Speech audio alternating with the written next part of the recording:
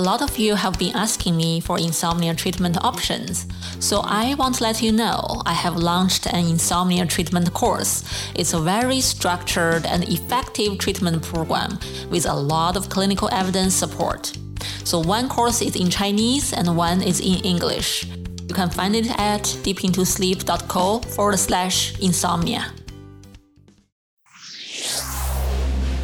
Welcome to Deep Into Sleep with Dr. Yishan Xu. Let's improve sleep quality and live a healthy life together. Let's go deep into sleep. And now please welcome your host, Yishan. Hi everyone, welcome back to Deep Into Sleep. So if you listened to my last episode, you possibly know I just traveled to Vancouver, Canada for the World Sleep Conference. And I got to interview some really awesome speakers there. And I cannot wait to publish those episodes to you in the future shows. So last week, we had a really nice conversation with Dr. Guy Leshner from UK, who is an expert in the sleep science field. And today we're going to continue the conversation with him to discover more about the different sleep disorders. Dr. Leshner, I read your book, The Nocturnal Brain, and you have covered so many interesting clinical cases about different sleep disorders, such as insomnia, narcolepsy, sleepwalk, sleep eating, sexsomnia.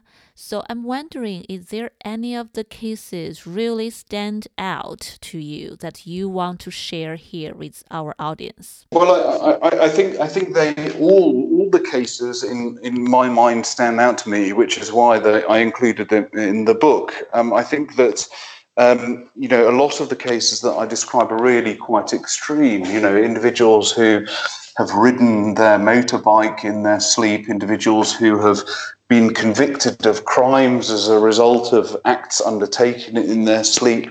One particular chapter describes the psychology of sleep disorders and how indeed sometimes people can experience a sleep disorder as a result of what their partner is telling them about their own sleep.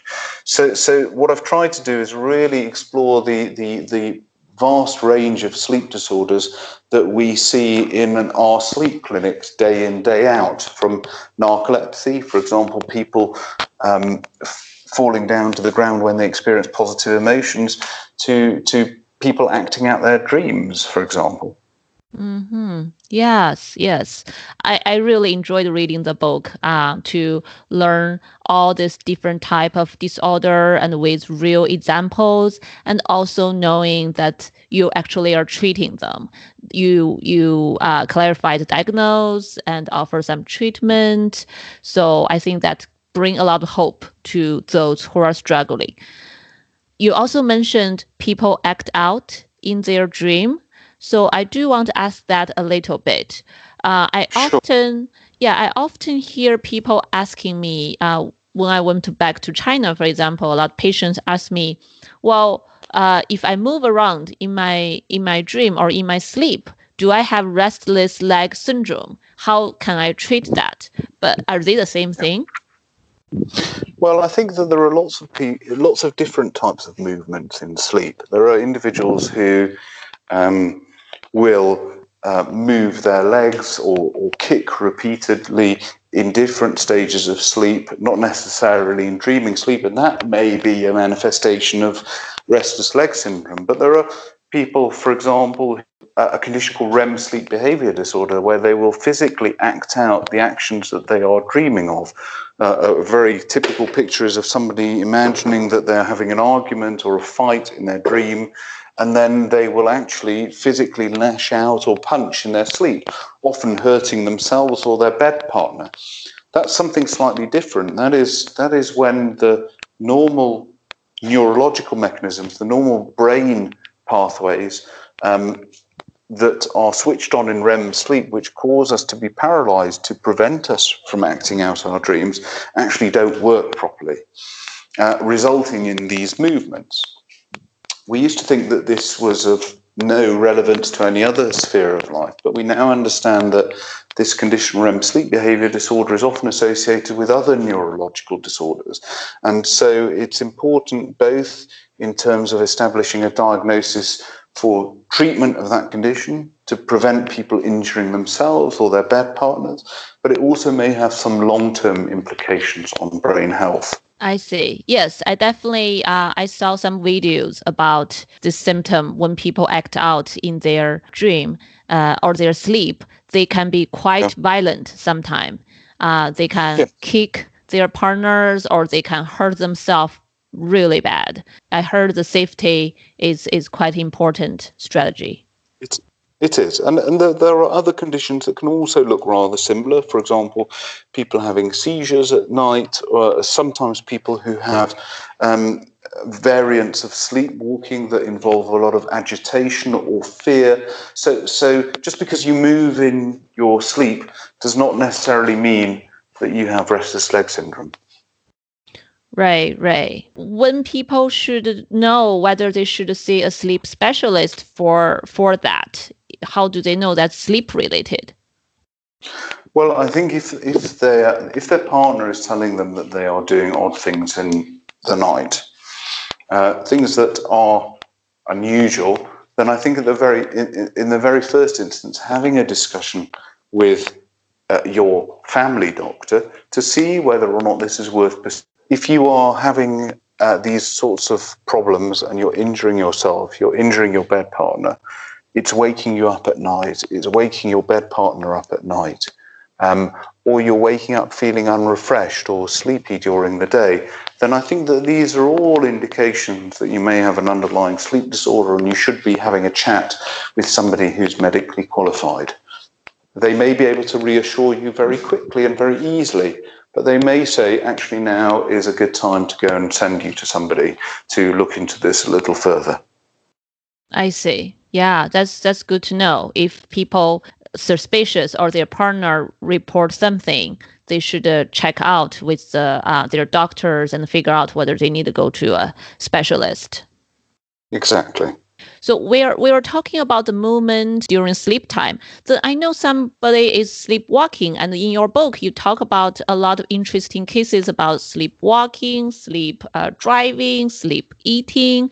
Can you tell me more about those kind of behaviors? Yeah, so we used to think that sleep was an on or off state. So either we were asleep or we were awake. And there was nothing in between. But actually what we're now beginning to understand is that not only is this view of sleep incorrect, but actually one can be asleep in one part of the brain and awake in another part of the brain. And in fact, this is what is happening during these episodes where people sleepwalk or sleep eat or have night terrors or even drive in their sleep. We see that in these individuals, whilst certain parts of the brain remain in very deep sleep, so the areas of the brain that are particularly prone to stay in very deep sleep are the frontal lobes, which is really the seat of our rational thinking, our decision-making, the inhibition of certain actions. Other parts of the brain can be wide awake. So the areas of the brain that are responsible for physical movement, and in particular parts of the brain that are involved in strong emotion. We really now understand that these sorts of behaviors that we describe as sleepwalking are as a result of us sitting somewhere in the spectrum between wake and sleep, where there is a conflict between the various parts of the brain and the states that they're in.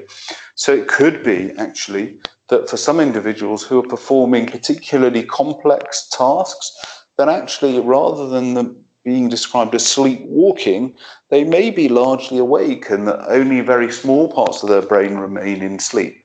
Oh, I see. So sounds like sleep actually is a mixed state. It's not like when you fall asleep, you're totally in the sleep state. When you wake up, you are in the wake state. Yeah, so in addition to us passing through the various stages of sleep, we also know that actually different parts of the brain may be at different stages of sleep at the same time. That's a concept that we're very familiar with in the animal world. So, for example, animals like dolphins or seals or certain birds, we've known that they can sleep with one half of their brain at a time. So one half will be awake and one half will be asleep. This allows them to, for example, get some sleep whilst they're flying or whilst they're swimming. But that's not a concept that we've been particularly familiar with in humans.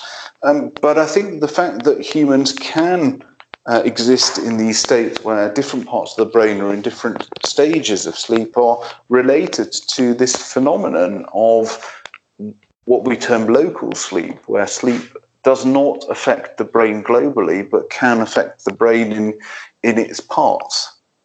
Oh, I see. So when we sleep, actually, maybe only parts of our brain can be impacted by sleep, not always a whole global brain activity. Exactly. And it may actually be that occurs in wakefulness as well. So when we appear to be fully awake, there is increasing evidence that actually we may be experiencing what we term local sleep. So little areas of the cerebral cortex, the outer lining of the brain, may actually be demonstrating some sleeping activity constantly. And it may be that actually that's why we perform less well when we are sleep deprived, because actually the extent to which our cerebral cortex is exhibiting local sleep increases with sleep deprivation. Interesting. Very interesting. Well, thank you so much, Dr. Leshner, for sharing all this wonderful information and knowledge about sleep with us all. My pleasure. Thank you for having me. Yeah, thank you. So how people going to find your new book, The Nocturnal Brain? Where do they buy it? I bought it on Amazon.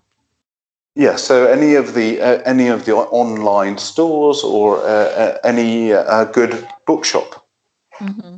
Do you have a blog? Do you have your own website? I have my own website, www.guyleshtner.com. Great. I will put it on my website on the show note so people will find you. Thank you again. Correct. Yeah. Okay, Ishan. Thank you very much for chatting. Such inspiring conversations with Dr. Leshner. Hopefully you learned as much as I did. As he mentioned, if you are experiencing some kind of symptoms, but you are not sure, go to seek professional advice. You can go to your family doctor to find out whether it's worth pursuing, or see a sleep specialist to double check. More information about this interview with Dr. Leshner and his books and his website can be found on our website, deepintosleep.co/episode/005. Starting this week, our show will be published on a weekly basis. If you like our show, please feel free to leave comments, to rate us in Apple Store, or leave comments on our website. I look forward to hearing from you. Thank you. See you next time. Sleep is an individual thing. We all sleep differently, and there is so much we can do to improve sleep quality. Keep hope and carry on. This podcast is for general informational purpose only and does not include the practice of medicine or other health professional services. Usage of the information we share is at the listener's own risk, and our content does not intend to be a substitute for any medical and professional services, diagnoses, and treatment. Please seek professional health services as needed.